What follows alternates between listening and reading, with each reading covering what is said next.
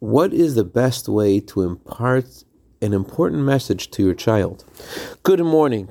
The Talmud in Pesachim, page 56a, talks about an encounter that Jacob had with his children right before he passed away. He wanted to tell his children the precise moment when Mashiach is going to come.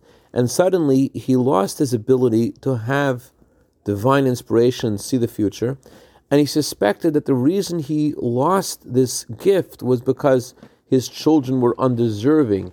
And his children sensed their father's suspicion. And they declared, "Hear, O Israel, God is our Lord, God is one. Just like in your heart all there is the one God, so too in our hearts all there is one."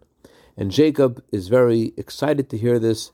And he declared, as we do every day in our prayers, "Blessed be the name of the glory of his kingdom forever and ever."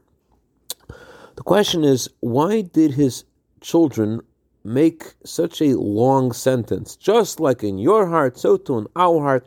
Why couldn't they just say, in our hearts we only have the one God? What they were saying was, a parent leads by example.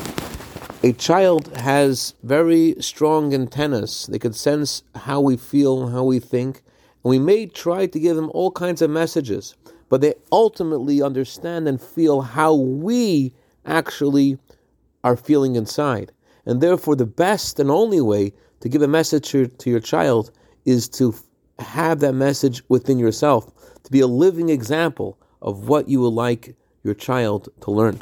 I dedicate a minute of Torah today to the neshama of Reb Bitzalel ben Reb Reuven HaKohen and Ibolid L'chaim Tev Maruchim, to Yaakov ben Leah, who was going through a procedure today. Please have him in mind and say to him, for good news. Have a wonderful day.